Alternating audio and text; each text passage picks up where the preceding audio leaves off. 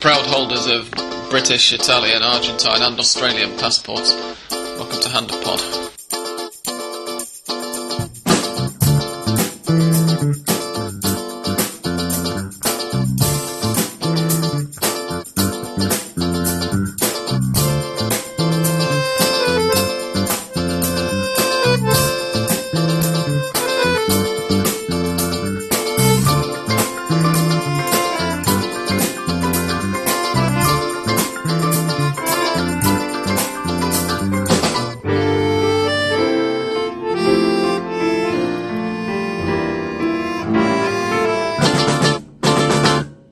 Talking about Seba Coates this week because he's not Argentine, so that's the sole reference that we're going to be making to my long afternoon on Twitter today.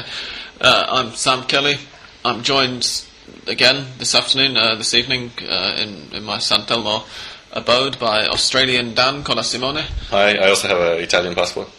And another Italian passport holder, Argentine Seba Garcia. Yeah, I'm eligible, but I don't want to play for Liverpool. If QPR comes calling, you know where to find me. How desperate would they have to be before that happened? I just hold the one passport for the moment, at least. Anyway, gentlemen, dramatic weekend in Primera A. Possibly the most dramatic thing that's happened, though, was this morning with Santiago Silva being sold.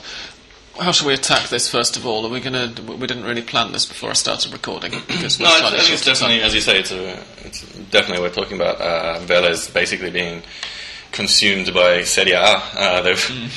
As we know, they lost Ricky Alvarez. How long ago was that? Well, yeah, just after the season. Just after the season finished, the clausura, and then they lost Maxi Morales. And now they've lost probably their third as well. One of the other most influential players in Santiago Silva, the big Uruguayan striker. And we're talking about Augusto Fernandez possibly going to Roma as well, although that's not as sure. So yeah, they're just the sort of a heart of their championship winning team has just been ripped out. Yeah, one of the points to make in this situation is that Vélez got really handicapped right now because they're clearly losing two of their best players from last season. Ricky Alvarez, he was mostly used as a substitute, and now he's having a role at Inter, and he has a long future ahead of him. But Santiago Silva and Maxi Morales were more instrumental to Vélez than Ricky Alvarez was. But then, if you combine you put together the three of them, they're really, really losing some quality in their side. And now the question is, will they have enough to win the title again? But then the other point is how the Argentine clubs have their hands tied, because if a European club comes calling and the transfer window in Argentina is already closed, they come calling and they pay their release clause, and there's nothing Argentine clubs can do. And honestly, there is no way somebody can put Fiorentina away when the release clause is only $2.5 million, which is really, really low. That was exactly what I thought when I saw the price that he'd gone for. It's crazy, Leo. And throughout the day, a lot of Vélez directors have been trying to throw the blame onto Silva, saying that he wasn't being loyal to the club in some way or whatever, but equally if they're going to have no option, wasn't it? They triggered the release clause. So. Yeah, but the thing is, the release clause was ridiculously low. Yeah, I think the problem was perhaps whenever they bought him, he would have been 29 years old, 28. So they would have figured, quite a low rescission clause.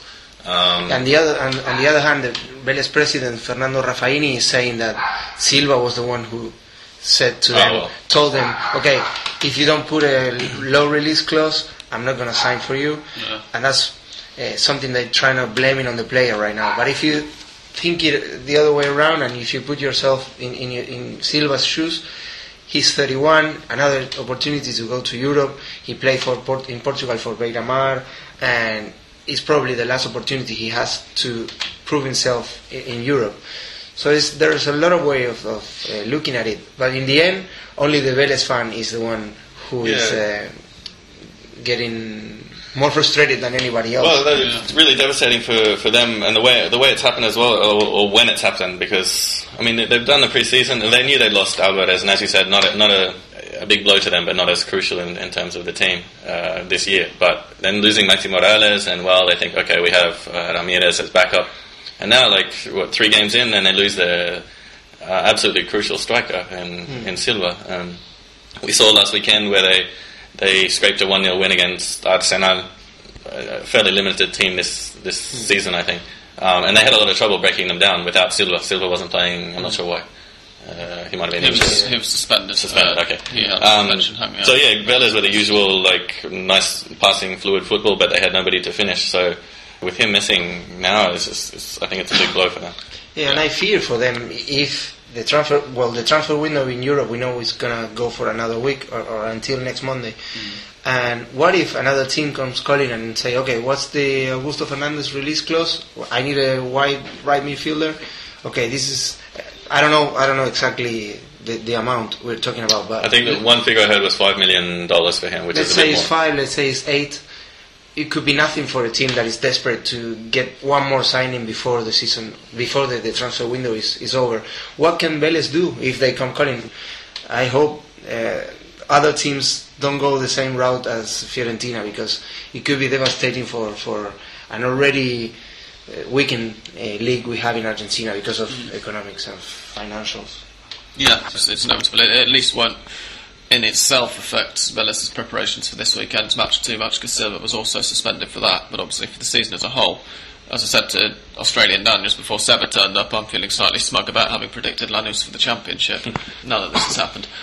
But also, of course, Vélez's other striker, the guy who'd naturally be the already in place replacement for Silva, Guillermo Franco, who scored against Arsenal at the weekend with about 10 seconds or so to go of a game really that Vélez fully deserved to win. He got injured this morning. We don't yet know. Left hamstring injury, and we don't yet know how bad it is. But he's definitely a doubt for this weekend. So that's really going to, I still think they've got one of the best squads in the country. Well, but the other thing is the one big star remaining, which is Juan Manuel Martinez. He's likely to leave as well in say 6 months. Apparently, he only stuck around because his girlfriend or wife or whatever was having a baby, or was pregnant, or is pregnant, or whatever. So, in 6 months, he'll probably be gone as well. I guess, and I don't know who they're planning to bring in.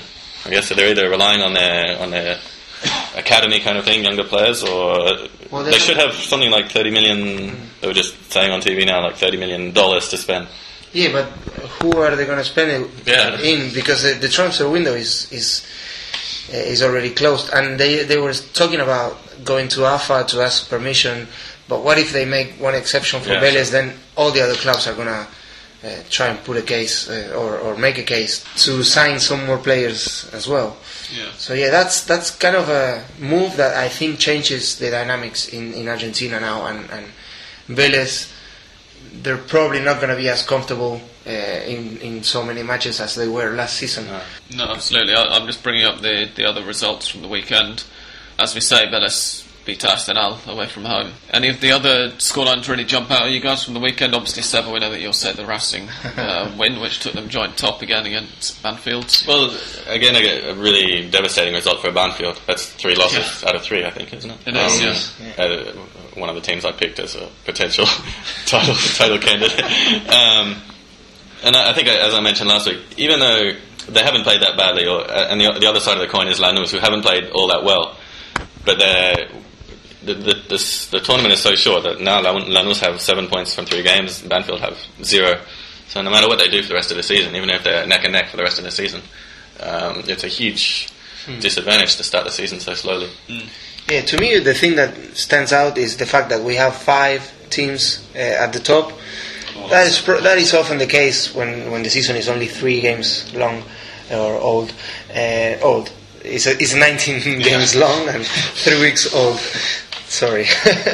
But now we have 5 leaders, and we have Boca with no goals conceded, and on a run of 13 matches with no defeat. I think Falcioni is finding the way to work around that team, and they are managing to get the results, whereas last season, at the beginning of the Falcioni era, wasn't so easy. Yeah, it's definitely bedded in. Yeah, they got a win with a late goal by Moche, and in a way they still lack the cohesion similar problems that they had last year. But as you say, at least they're grinding out the results this time. And the defense has been fantastic as well. Yeah. But they haven't looked very fluent for much. I think the first game they looked quite good, but was it the first game? Well, they beat Union in the second game. The first one was the second game was the 4-0, yeah. But they haven't looked fantastic yet. But as I said, a similar situation to Lanús. Being at the top of the table is already a huge advantage. And the other leaders are Colón, Lanús, we mentioned, Vélez, and Racing as well. And Racing, I've been watching, this is the team coached by Diego Simeone, and now he's repeating the same formula every week. Like Racing gets ahead in the score, Racing did it all 3 games against Tigre, then Godoy Cruz, and now Banfield. And then he sends the team backwards and waits for a counter-attack, and it paid off against Godoy Cruz big time. He didn't against Tigre in the first week, and Tigre got a late equalizer. And against Banfield, it worked in a way, and in a way that Banfield couldn't get back into the game, and Racing scored really early. It's helped by the fact that Banfield are crap, as we've already said. Yeah, that too. No, they threw everything they had at Racing, and Racing looked comfortable in defense. Saja, the goalkeeper, had a great game, but Racing couldn't convert on the chances they had on the counter-attack, and I think that's going to be the measure for them, whether they manage to be effective on a counter-attack or not, because they can clearly find the back of the net when they put their minds to it. But the thing is, Simeone has a plan, and he goes for it in the first half. Then he speculates and hits the opposition on the counter-attack. With G-Day approaching, do you see this? That's Giovanni Moreno's return. For those of you who didn't catch last week's episode, do you see this plan changing when Moreno goes back into the team? Probably. They're talking about Simeone changing the formation and using Giovanni Moreno as the enganche, the playmaker behind Theo and Auche, provided Theo stays and no European team comes calling, as I said before.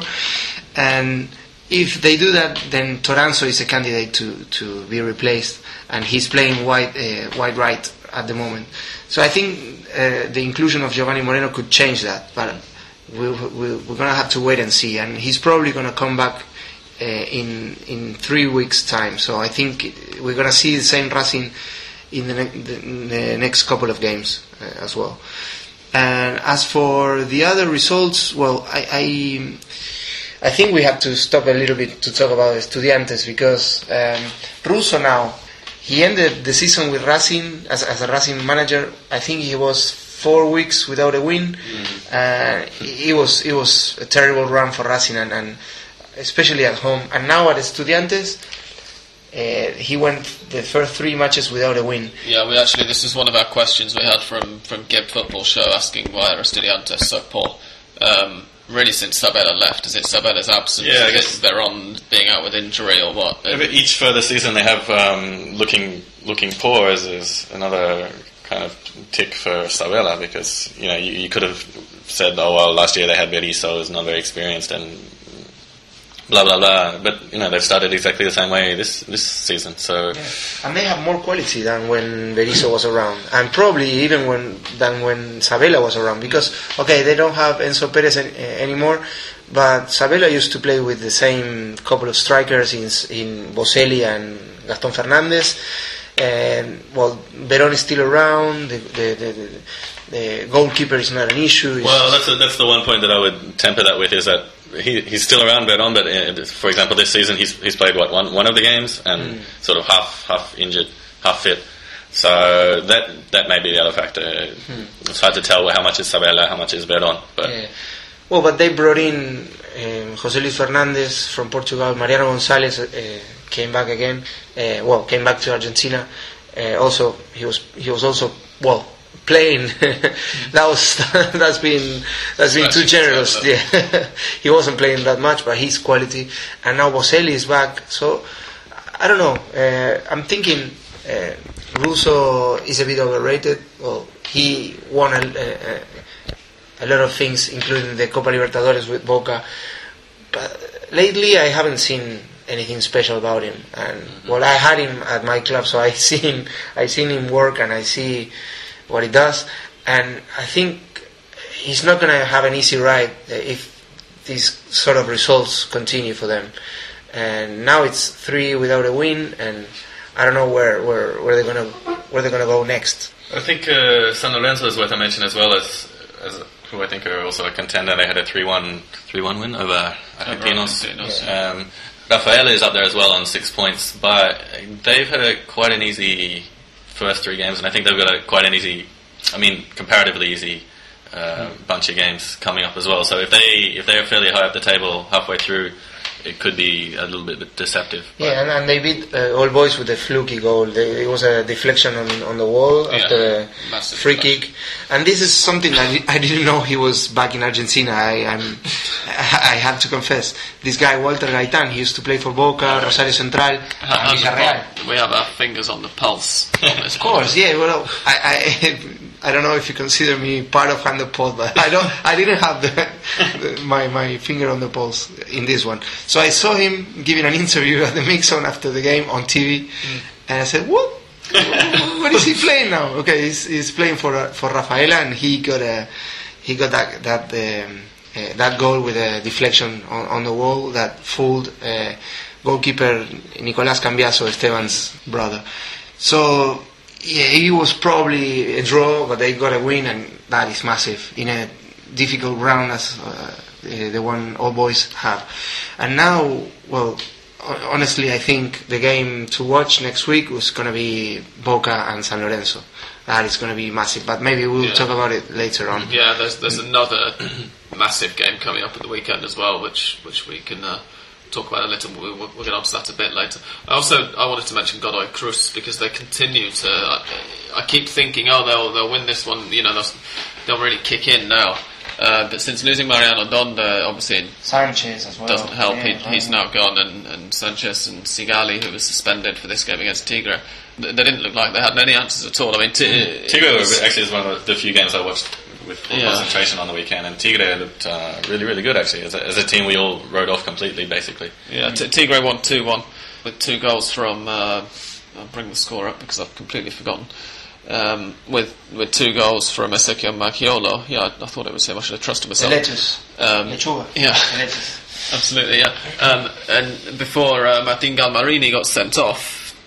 Within about 2 minutes, Diego Villar pulled one back for Godoy Cruz, but it's not enough. I mean, Godoy Cruz, before last season they looked like they had an idea about how they were playing, and the season before that, when I arrived in Argentina, I remember Seba, the first game that I went along to when I moved down here was River Plate against Godoy Cruz, and you texted me, enjoy the blue ballet, because they were playing such lovely football. I mean, the idea shouldn't have changed that much in that time. The players missing. That's too much of luxury to have, like to keep selling players and not replacing them with the same quality, because it's really difficult to replace players like the ones we're talking about, Donda, Sanchez, Ramirez.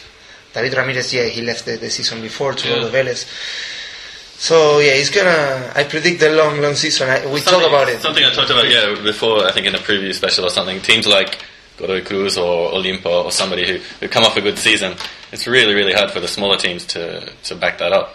I mean, bigger teams like Vélez or the Big Five, they lose players and they can replace them. These guys, they get pillaged and then they can't do anything about it. Within 2 seasons, they can be relegated. Yeah, it's a real shame, and I'm just bringing up a spreadsheet that I've got. This is the current standings in the Copa Libertadores qualification. At the moment, Godoy Cruz are 4th, but I mean they're going to be dropping a long way down that table, because in the Clausura, as it stands at the moment, they're second bottom. Any other big talking points? What about Independiente? Independiente, I was going to say they've got a game in hand. They're playing. Have a game in hand, but they also beat Estudiantes playing with 10 men from the first half. They were a little fortunate to do so. Even Antonio Mohamed, the Independiente manager, apparently told Miguel Angel Russo that after the match he said Estudiantes deserved to win. If anything, they have far more chances. Missed a lot of them. Obviously, because they didn't score. But they're getting the results, aren't they? I mean, they've now played. Obviously, they've only played 2, not 3. But they lost to Lanús. They were unlucky. It was the last kick of the game, and they lost to Lanús. And losing to Lanús is nothing to be ashamed of either. But I mean, beating Estudiantes, and then this weekend coming up, they're away, but to Argentinos, winnable, maybe not necessarily an easy win, but a winnable game. And then, I mean, after that, the derby against Boca at home, which is when the season really starts. It's going to be interesting to see whether they suffer from the same thing they suffer when they play their Copa Sudamericana winning campaign, because they had so many games and they were focusing on those games and kind of playing in the local league with the weekend team. And so before the season started, they had to go to Japan to play the Suruga Bank Cup, and unfortunately they lost it. Don't know why you're laughing. I'm trying to see you try not to. And now they have the Recopa Sudamericana. Well, they play. We're recording this on a Tuesday. They're going to play tomorrow against Inter, and I wonder if that's going to play a part in their fitness. I don't know if we mentioned, but they have Gabi Milito in defence, who's come back from Europe. I don't know if we mentioned that on the previous podcast. Yeah, he played 2 games without getting injured. So so in that respect, he's playing above himself. But the thing is that Independiente also need to pick up points, because I've got the relegation table up now, and obviously they're way clear at the moment, and they should be for this season, as we discussed last season when they looked like they might be heading down at one point. But they've got to pick up points even so, because when 2009-10 stats get wiped from that relegation table, Independiente are going to be way down. They're going to be far worse off than virtually anybody apart from, say, Tigre this season are. They'll have 43 points. Yeah, they'll want to finish in the top places this season to be safe next season. Precisely, yeah. So, I mean, next season they're going to be last, or second from last. Yeah. So, I mean, they really can't afford to do what they did, and they didn't make any secret that they were doing it last season and prioritise the continental competition. They can't do that this season. Other big talking points from the weekend, kind of off the pitch. Probably Juan Román Riquelme getting spat at again. This time it was a News Old Boys fan. And it didn't get as much coverage this time because it didn't hit him. So it wasn't front page; it was inside front page. And he looked like somebody from the London riots, like he was one of the looters, and he's. You can see him. You can see him spitting at Riquelme and then making a quick move just to try and not be busted by the camera, but he was. So now the question is, are they going to hunt him down like the Olimpo fan who has been forbidden to attend any Olimpo game in the future? Yeah, I'd love to know whether they're actually going to make that happen, though. This has reminded me of a question that I was asked yesterday for the podcast via Twitter. I apologise to the person who asked it, but my Twitter messages box has become somewhat flooded over the last 24 hours with questions about Sebastián Coates. You'll never tweet alone. You knew it. No, absolutely. That's the second reference, Sam. You said you weren't going to mention it again. No, I know, but the reason I did was just to explain why I'm afraid I can't remember the username of the person who asked me the question. But he was asking why there's so much ill feeling towards Riquelme in Argentina, and I said to him at the time, I'm not quite sure what you mean in terms of media coverage and everything. You know, Riquelme is one of the idols, and you'd struggle to find anybody in the press who say doesn't want him in the local national team or even the senior national team. And it occurs to me that it might well be that he's seen some of these reports of Riquelme being spat at and so on. I think that's probably much easier to explain, isn't it? It's, as this fan said, he wants to distract him to make him feel uncomfortable. Basically, he's the corner kick taker, so he's getting as closer to the stands as anybody else. So but I would say he's one of those very, very divisive players. So I do think a lot of people really hate Riquelme, especially, and a lot of people probably call him a mufa as well. One of these stupid things, or they call him like a bad luck charm for the national team or whatever. But I think most of it has to do with him being a star for Boca, so basically all the other teams. So. Yeah, and at the same time I sense that there is a lot of respect from opposition fans as well. So he divides the Boca fans in a way, and also the opposition fans, because some of them hate them, some of them admire him secretly. They will never admit it, but they wouldn't spit on him. I'm one perfect example of that. I absolutely admire Riquelme, and I would never spit on him because, well, I would never spit on anybody. But I mean, possibly Sergio Batista. I wouldn't waste saliva on him. And so I think it's a problem. Di Maria, he would dive. He would give me no chance of actually hitting him with my potion. So anyway, that was one thing that really stood out in recent times. And another thing is it's not like we're going to talk about River Plate every week because it's a second division club. I want to make sure of that. I'm glad you brought this up because I was debating with myself whether or not I should do. But. No, because I think it's important. There are some rules that are being bent because of River, and I think in a way it's logical because there is a big business behind, and there are safety issues as well. We saw River Plate play their first away game in the second division, and it was in Mendoza, in one of the World Cup, the 78 World Cup venues. The president of Independiente Rivadavia, who is opposed to Grondona, said, I'm going to open... We discussed this last week, but just putting new listeners up to speed. He said, I'm going to open one of the stands for fans that are not Independiente Rivadavia's fans. Neutrals. Yeah, he said something like neutrals. Well, and the reason is because in second division or lower divisions, the away fans they cannot attend to games because of safety issues and violence from previous seasons. But now everything is going to change, and this is new, and this is something that we're still waiting for the official announcement, but it's gonna come. Today they were saying. I don't know how official it was, but today they were saying it's confirmed that the away fans will now be allowed again. It was possibly while you were on the way down here, actually, so but it appears now to have been confirmed.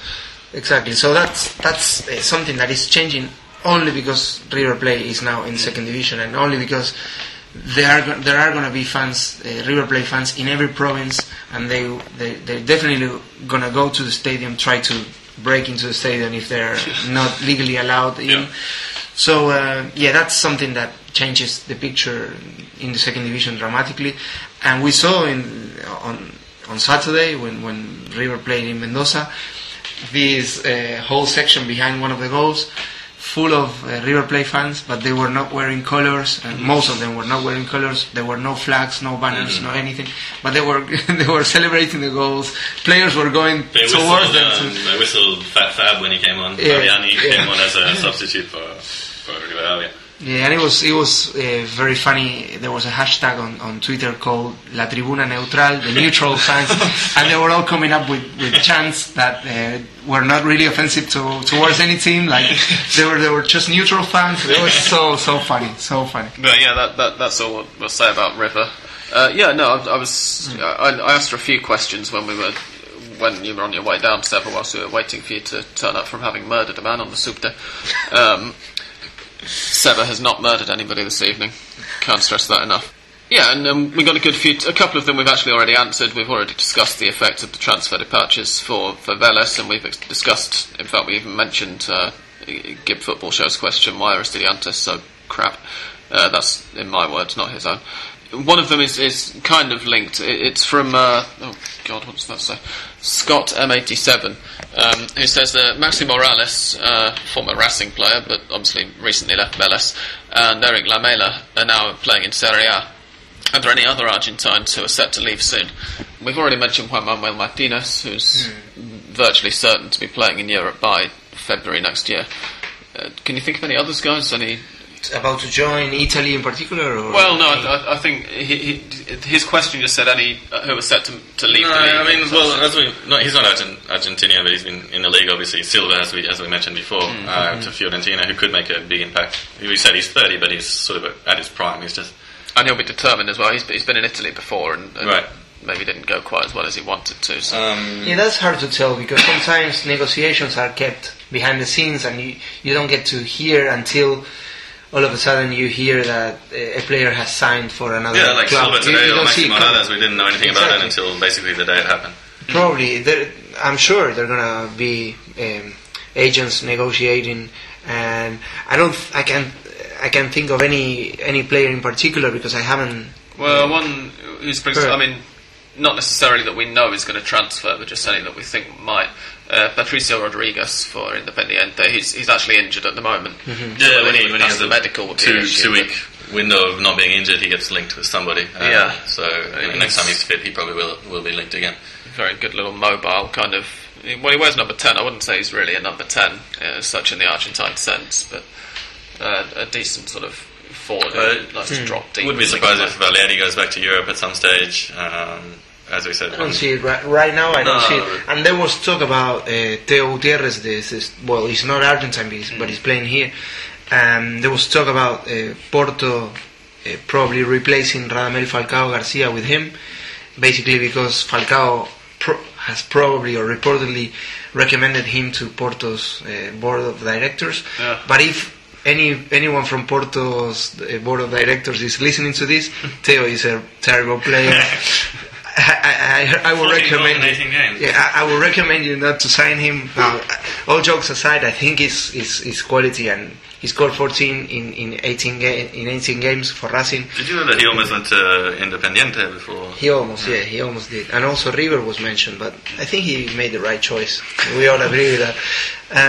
But other than that, unless there is a last-minute surprise, and I expect there will be at least a couple. I don't have any names to give this friend of ours.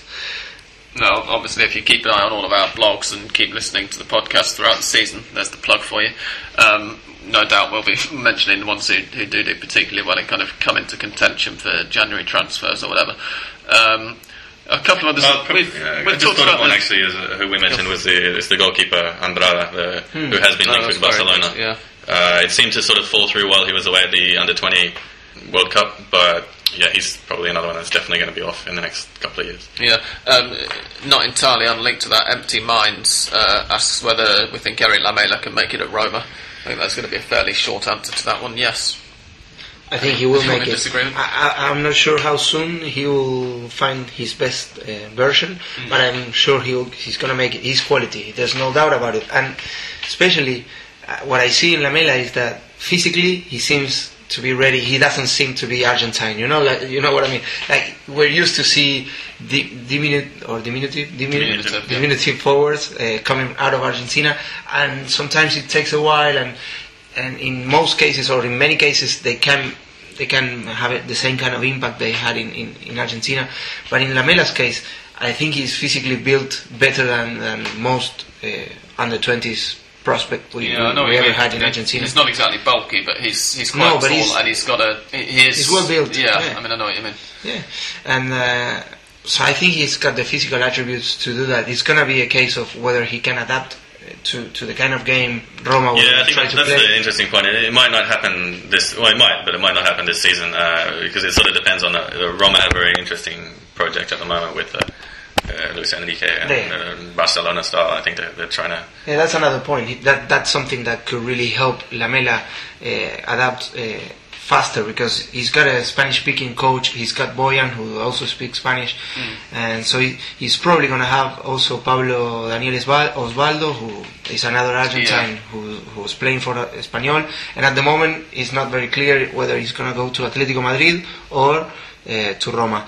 And with them and the experienced guys at Roma like Daniele De Rossi and Francesco Totti, of course, those factors are probably going to help him. There's quality all around in that team, and that is something that's going to help him more than he was helped at River. Because where he was the star and all of the pressure was on his shoulders. He had more pressure last season than he's going to have next season. That's for sure. So. Anyway, moving on to other questions, we have one from Nots Ruairi, who asks whether we can think of any comparisons between Vélez and English Arsenal's fire sales recently. You could compare in a way when it comes to the sales they're making, but on the other hand, two creative midfielders each, Morales and Alvarez at Vélez. Yeah, key players that are out. That's the main situation here.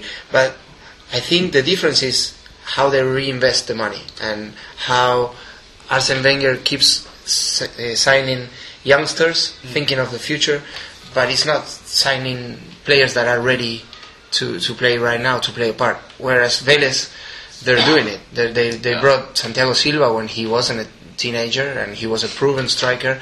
They brought Guillermo Franco, who played in at least 2 World Cups, maybe 3 for Mexico. So they're bringing David Ramirez, who is no youngster either, and he has proven quality in first division. So I think that's the difference when it comes to those 2 clubs. But I think it's a good point. There's also a bit of a difference in terms of the emphasis, or if you like, the starting point, because Arsenal are losing these players when really Arsenal wanted to hang on to them in order to try and keep up with clubs who crept ahead of them in the Premier League in the last few years. Vélez are losing these players when Vélez are the team to beat in Argentina at the moment, and that in some way will give them a little bit of leeway. They've still got that psychological advantage when they take to the pitch, which Arsenal just don't have. And Vélez, they are able to pay, and they usually do, the best salaries around in Argentina. For Arsenal, that's not the case. We all know Chelsea, Manchester City, and Manchester United are above them when it comes to how big a wage they can afford for certain players. And that's basically, Arsenal couldn't compete with Manchester City for when it comes to the salary they could offer Samir Nasri, for example. And that's why they went, him and Gaël Clichy, they both went to Manchester City instead of staying for Arsenal. So it's not comparable in that regard. But when it comes to losing their key players, I think it's a valid comparison. We'll go away for a little bit and give you a very short musical interlude, and then we're going to come back and discuss some of the fixtures coming up in the weekend to come.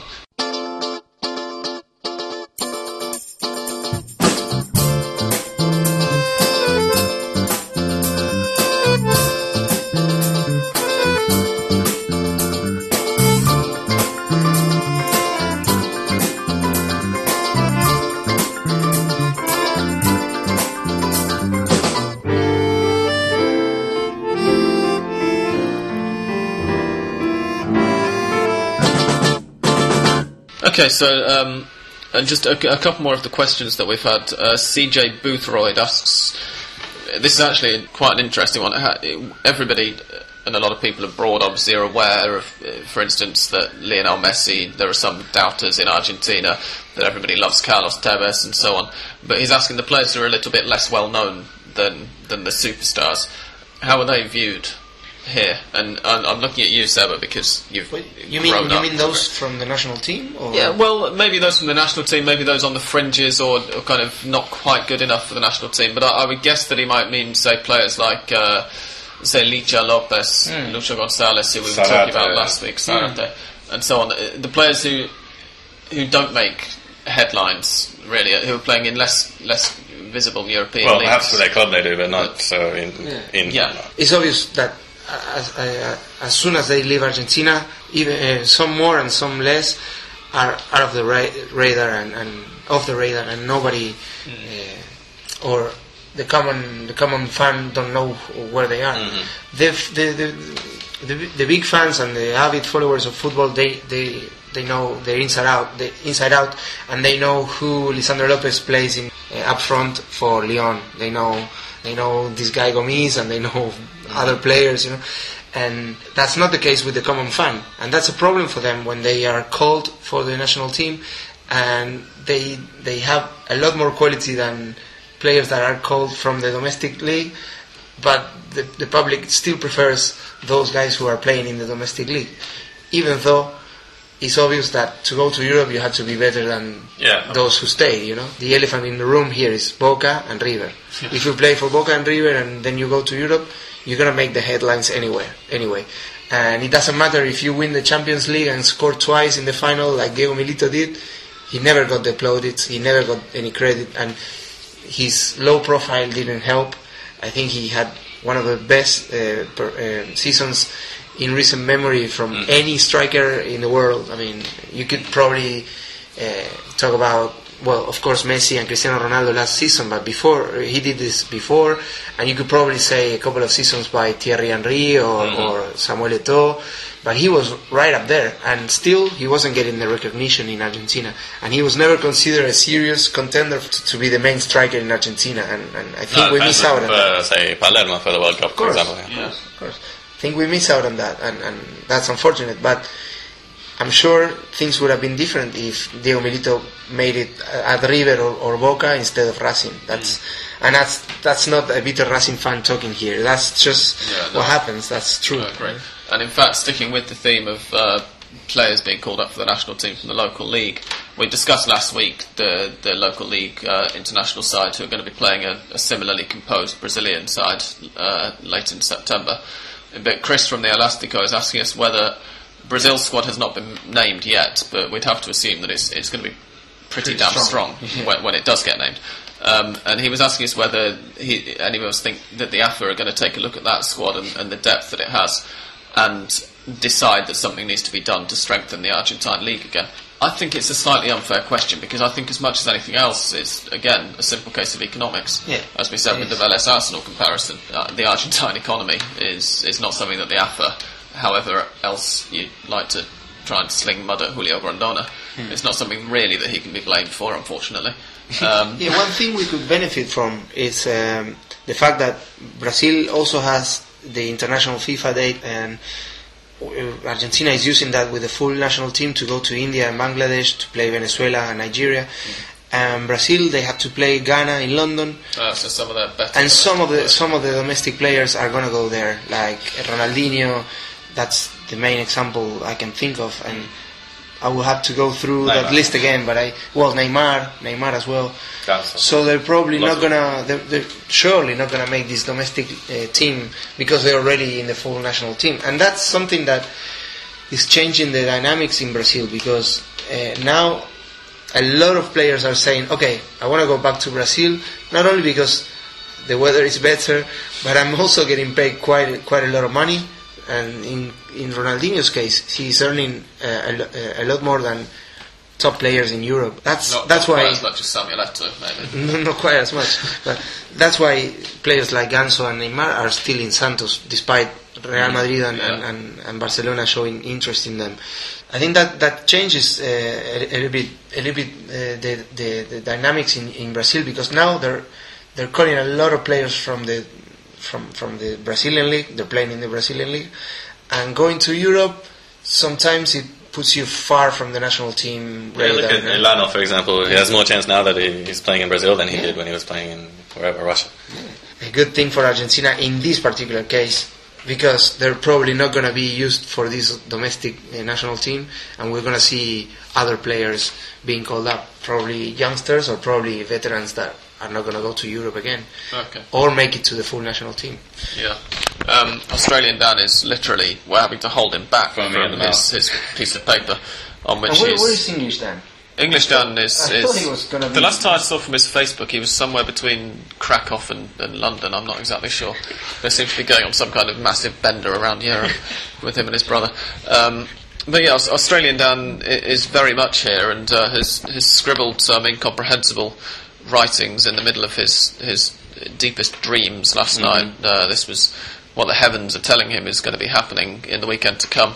So we're going to play his theme music now, and then we'll be back for a very quick discussion of not one but two clásicos in the weekend to come, and Mystic Dan's predictions.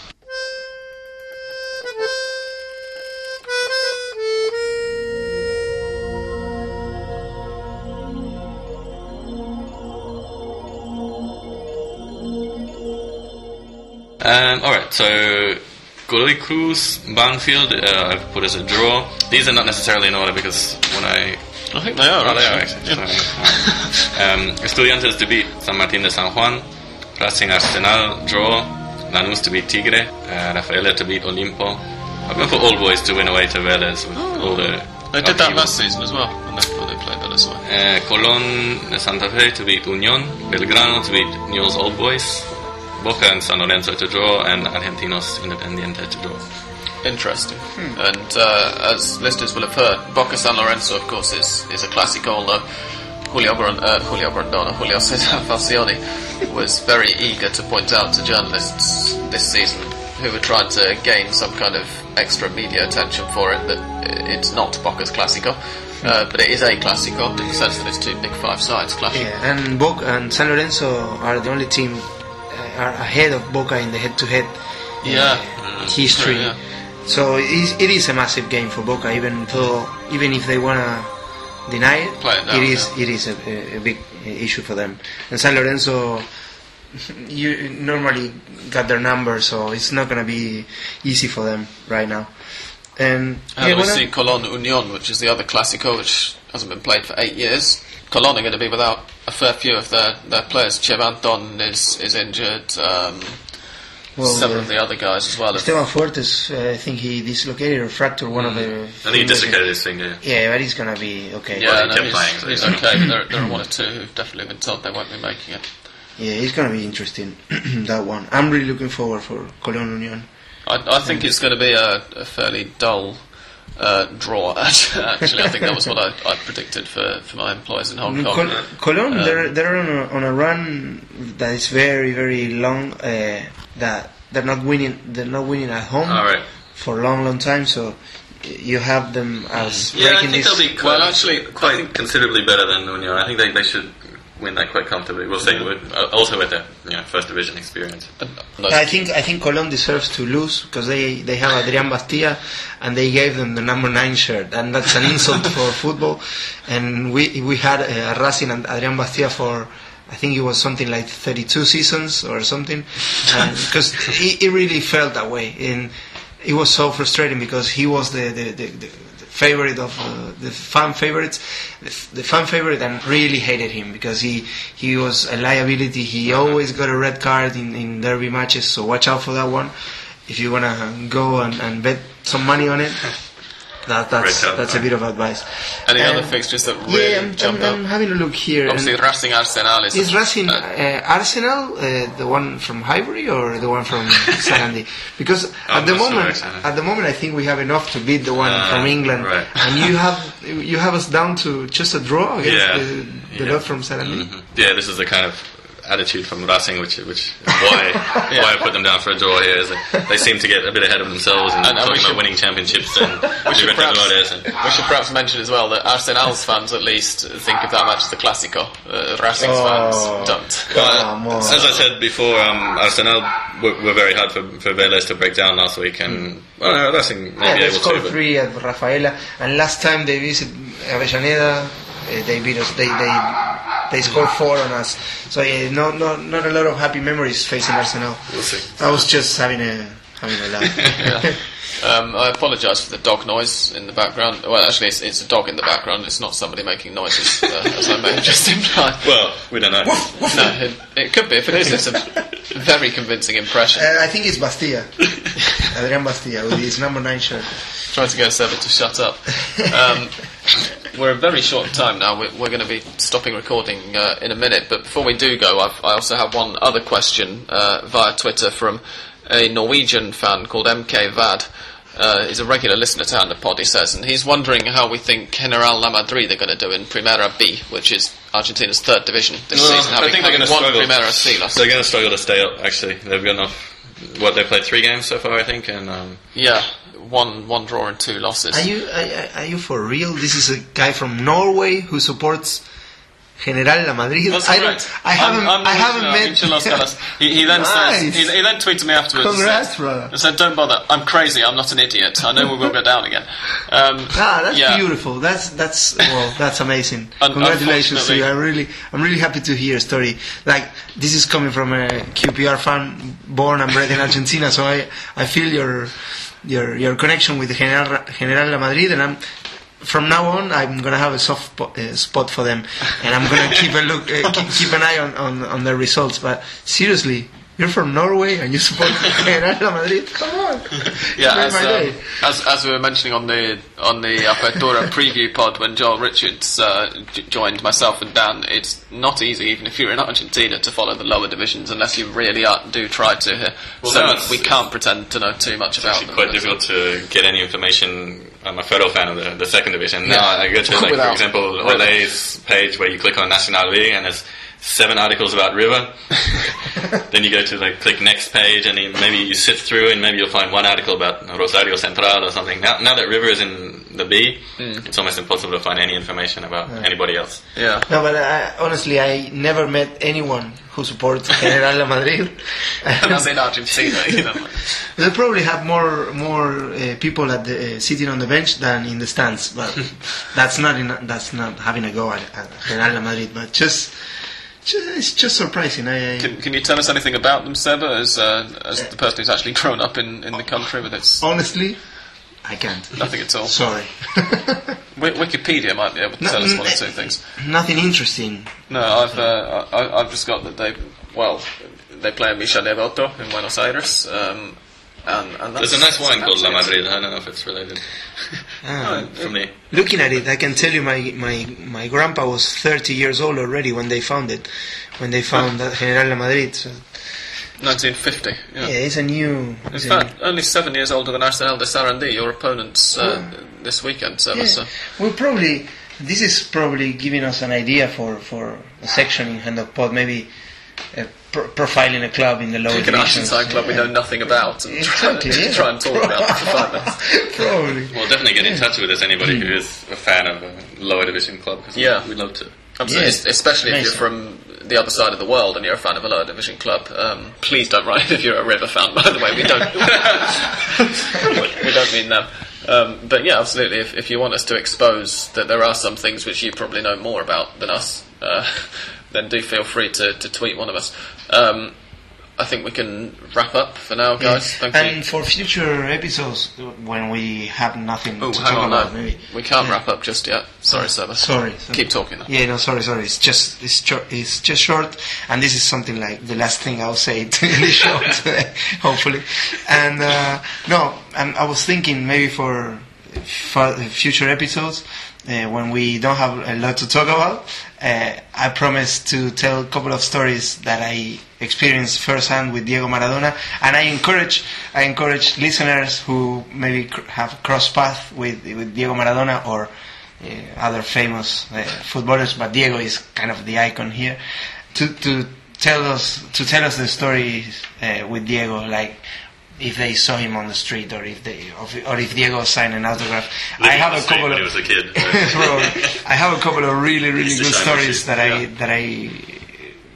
lived with Maradona without him noticing, but I did, and that's are they family-friendly stories? Well, there was a hand contact, like shaking hands but in a very unusual place, so I'll keep that for another episode. I think you better. So Diego's hand on an unusual place on your body, or the other way around? I shake the hand of God. So,